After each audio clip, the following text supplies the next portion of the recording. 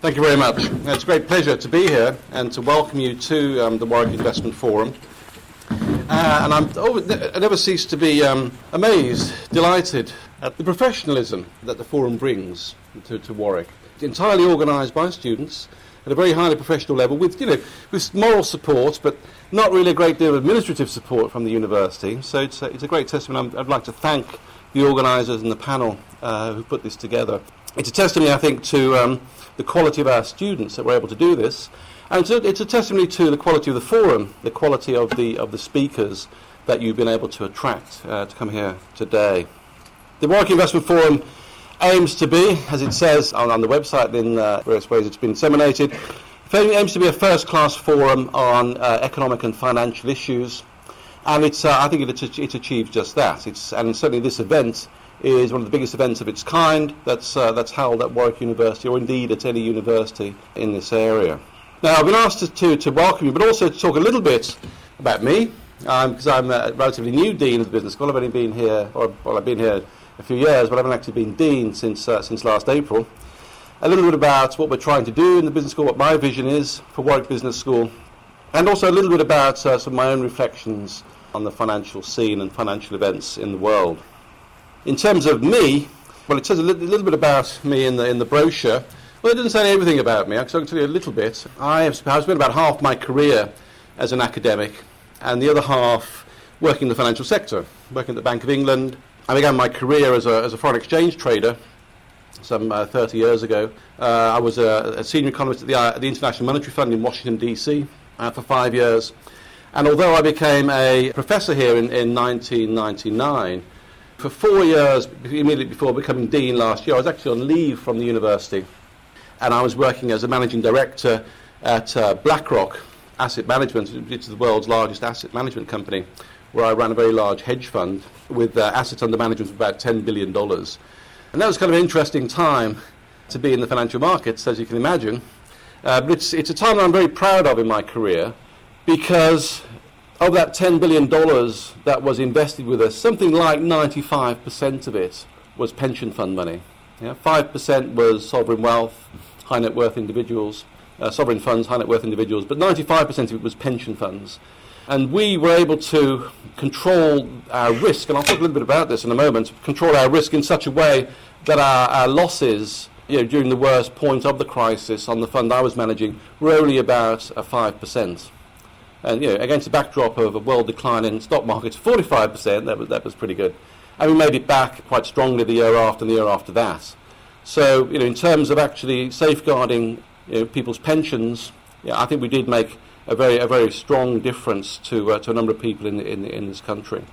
But the committee was so interested in my background, they actually invited my former tutor from Oxford to come and talk to you. I'm not sure if that's a coincidence or not, but when I studied PPE at Oxford, my tutor was John Kay, who's actually going to speak to you this afternoon, I understand. And he'll explain how, teaching me changed his career, and he hasn't looked back ever since, I'm sure. What are the plans for the business school?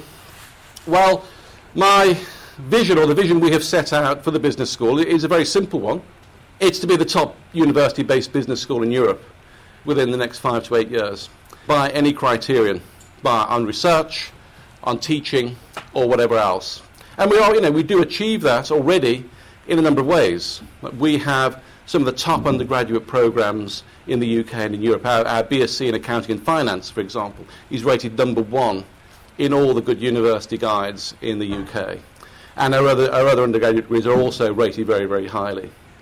And we're working to raise our rankings also on the MBA and our master's programs and in everything we do, and also increasing our research profile. So underlying that vision, we've also set out a mission for the business school, which is just a list of things really that we think is best practice, what good business schools should be doing. First of all, to produce and to disseminate world-class cutting-edge research that is relevant in the sense of being able to influence, to be able to shape the way organisations operate, the way business is done, the way businesses are led and managed.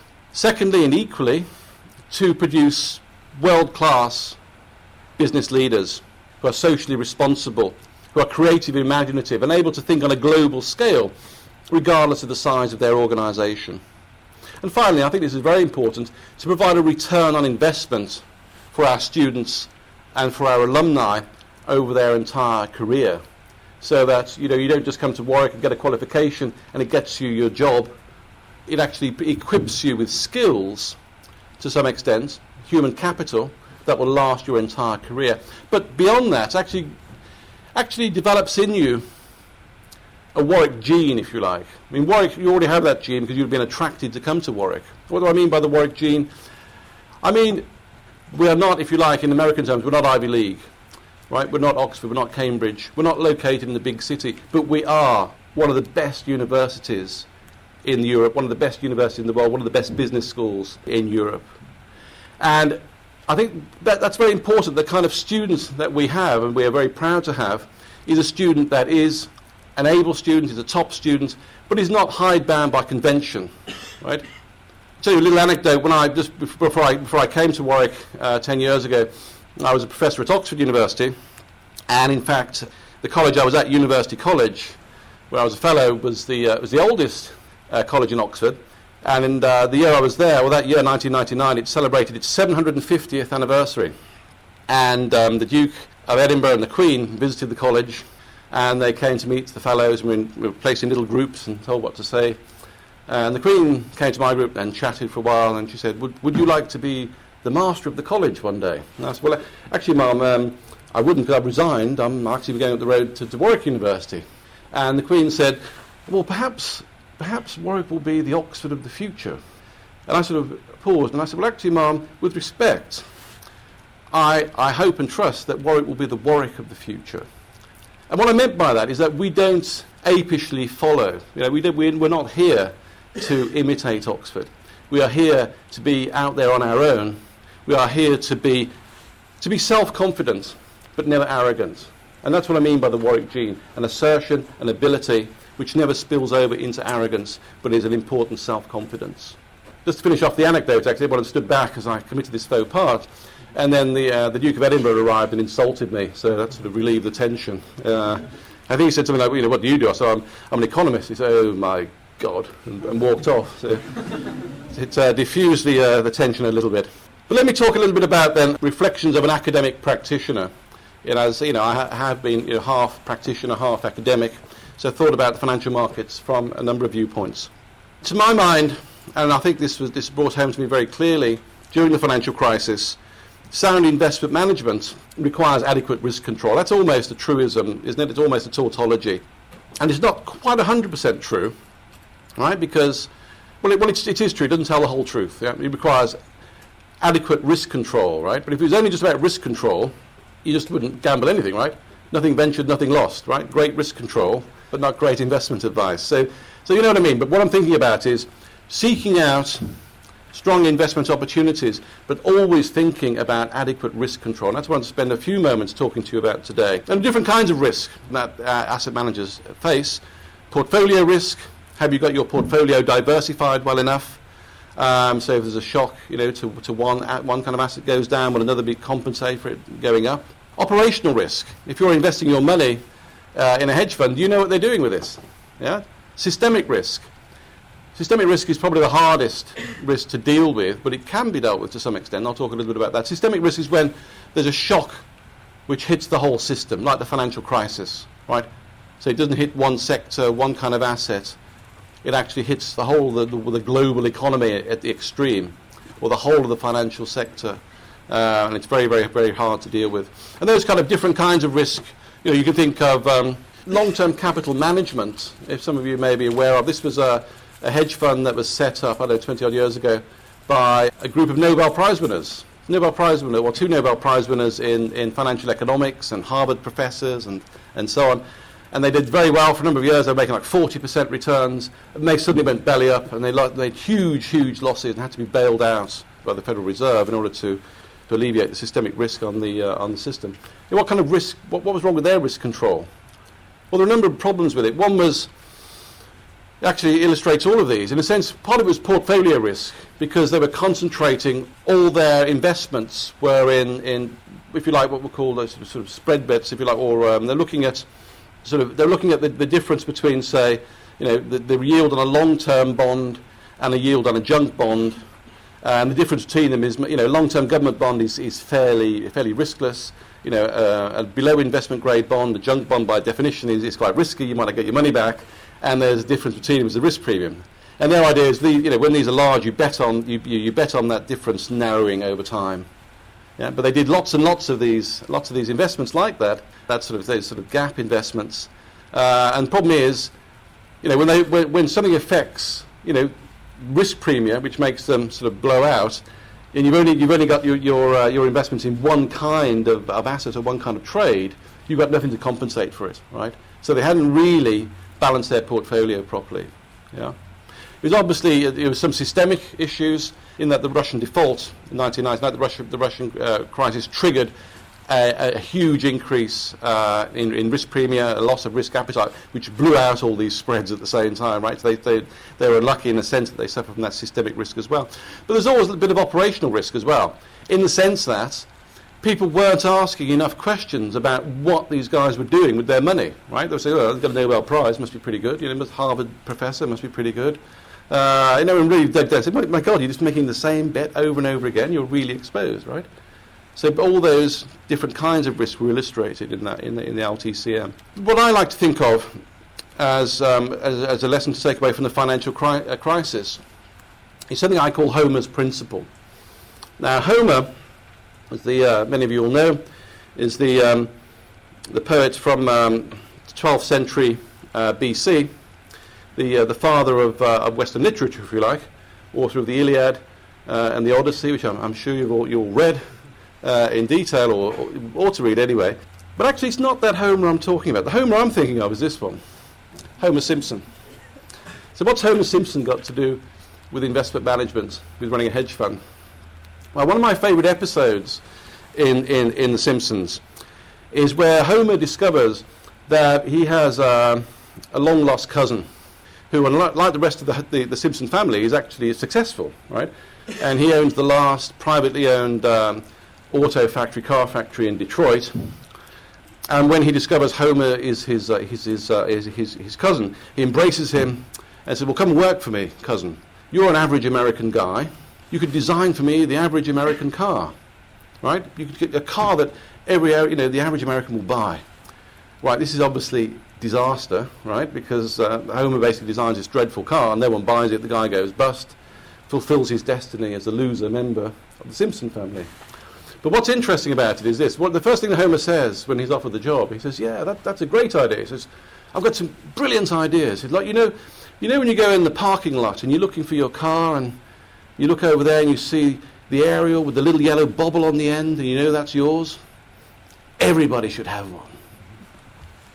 And that, why is that, why is that amusing? Because Homer doesn't realize that what's good for an individual, having a little yellow bubble on the end of your aerial, is not good for everybody put together.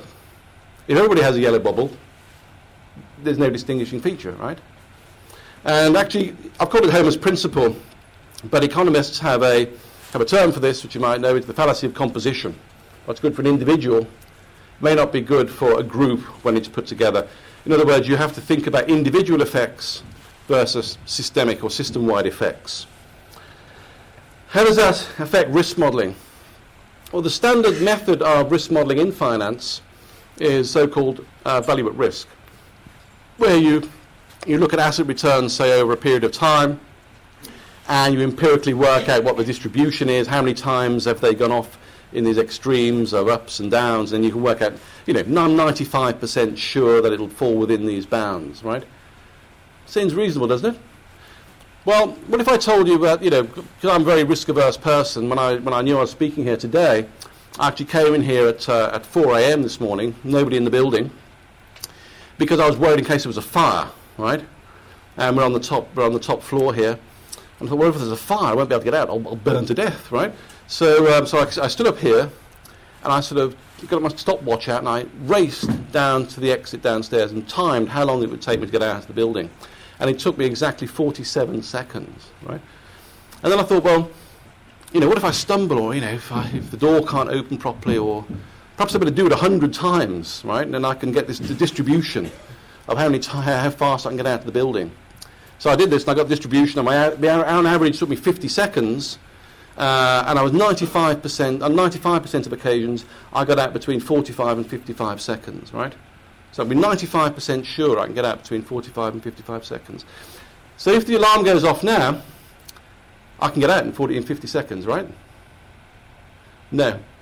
Because you will always also be running for the door at the same time, right? And that's okay, that sounds ridiculous. No, only an idiot would actually say I can get out of the building in 45 seconds because I've done this timing, at 4 in the morning when nobody was here. But that's exactly what value at risk does, right? It looks at the way a single asset moves over history without saying, and then you can say, okay, we can get out of this asset at such and such a price if it moves in this direction, not taking account of the fact that at times the whole market might be trying to get out of that asset, right? So just as it'll take me 2 minutes to get out, if I think I can get out of an asset with a 3% loss, when the whole market's trying to get out of that asset, it might be more like a 50, 60, 70% loss, right? Which is what happened during the financial crisis. So the value at risk, if you like, is, in my terminology, is subject to to Homer's principle, or subject to what economists would call the fallacy of composition. So one obvious idea is that risk models that are used in asset management ought to account for systemic effects, scenario analysis, stress tests, and it's easy to be wise after the fact. But the truth is that the hedge fund that I was working for, which was then part of Barclays Global Investors, became part of BlackRock. We actually did have models which shifted our risk measures according to perceived volatility in the market, right? So we actually were forecasting volatility and looking at financial political events that we thought might generate higher volatility, and then we would actually shift our risk matrix so that it would actually factor in a much higher risk scenario. If you understand roughly what I'm saying, right? Which meant that we were very defensive, right? I was managing a currency portfolio, so to be fair, I mean, we got a lot of sort of early warning signals, if you like, the currencies were going to be hit badly because it affected the equity markets and bond markets slightly before it hit the currency markets for one reason or another. But for whatever it was, we were able to adopt this scenario analysis, right, and actually adjust our risk measures and think about what if there are crowded trades, what if there's volatility in the market, and that's one reason why our losses were actually much less than many of our competitors in the markets at that time. There's also a lesson for financial regulation, in that traditionally financial regulation is based on the analysis of a single institution. The core of financial regulation is to have prudent capital adequacy ratios. What does that mean? That means if you're a bank, for example, you can only lend a certain multiple of capital you're holding, right? It's usually something 12 times you have to hold 8% of whatever your loan is, right? So you have to have this capital, so that if there's a run on the bank, everybody takes out their money at the same time. You've got a problem, right? Because you've lent much more than you've actually than you've actually got. But it's thought to be prudent to have this certain amount of capital. Now, what if the value of that capital rises, right? So some of this capital might be, stocks and shares. So you're holding all these assets. That's okay. We're only lending, a certain multiple, say 12 times, which the Bank for International Settlements in Basel thinks this is prudent. What happens if the stock market's booming and the value of your capital rises, right? So so say the value of my capital is worth £100, and say I lend out 10 times that, I lend out £1,000, and then the value of the capital goes up to £200, right? Because the stock market's booming. You say, well, I can double my loans now, right? I can lend out £2,000, right? But what that means is, as capital rises in the market, when there's a stock market boom, banks will tend to lend more. And what do people do with that money? They go and spend it, and they buy stocks, and they buy other stuff, and it heats up the economy. And the capital value rises again. And the bank says, oh, great, we can lend some more now. It's prudent. The Bank for International Settlements told me. So you get this actually self-fulfilling cycle in the economy, which actually overheats the economy. And something like that was instrumental, I think, in driving the run-up to the recent financial crisis. Conversely, when there's a collapse in the stock market, the value of your capital falls. It was 200, it's now worth £50. My God, I better bring in all these loans, right? So you call in all the loans, and you drain liquidity out of the economy, people stop spending, right? They have to go and sell their stocks and shares in order to pay off the loan, and it precipitates or exacerbates, makes worse the drop in the economy, the drop in financial markets, right? So this idea that, having capital adequacy ratios, which is very prudent, you should only lend out a multiple of whatever capital you're holding, is a good way of thinking about an individual bank or an individual financial institution. It's a really lousy way of thinking about regulating the economy financially, right? Subject to Homer's principle, what's good for an individual unit, what is not good for the system, for the economy as a whole. What happens if everyone does that at the same time? You get problems. One way you could deal with that is to supplement this micro-prudential regulation. Micro-prudential, I mean, saying you've got to have a certain amount of capital. You can only lend a certain multiple of the capital you're holding, say 10 times, 12 times. You could supplement that by systemic effects. So you could say, when the stock market's booming, banks have to hold a higher fraction of their lending, right? So instead of lending out 10 times, they can only lend out 8 times or whatever, right? So as the value of their capital rises, they don't automatically start shelling out more money and overheating the economy. It'll put, they probably may be able to lend some to some extent, but it'll put a brake on that. And conversely, when financial markets are collapsing, falling, then you could say, well, perhaps you can lend out a higher fraction, in fact, right? And then that would add liquidity into the markets exactly when it's needed. I think that's a brilliant idea. You should see the report of the second Warwick Commission. So the Warwick Commission was a university-led initiative on which I served. I think there were 3 of us from the university. There's me from the business school, 2 people from the politics department, and we had 9 external advisors, external members of the commissioners, if you like. And we spent 9 months going around the world interviewing people in Washington, D.C. and New York and elsewhere. And we wrote a commission. We wrote a report on exactly what we thought the problems of the financial crisis were and how they could be alleviated by better financial regulation.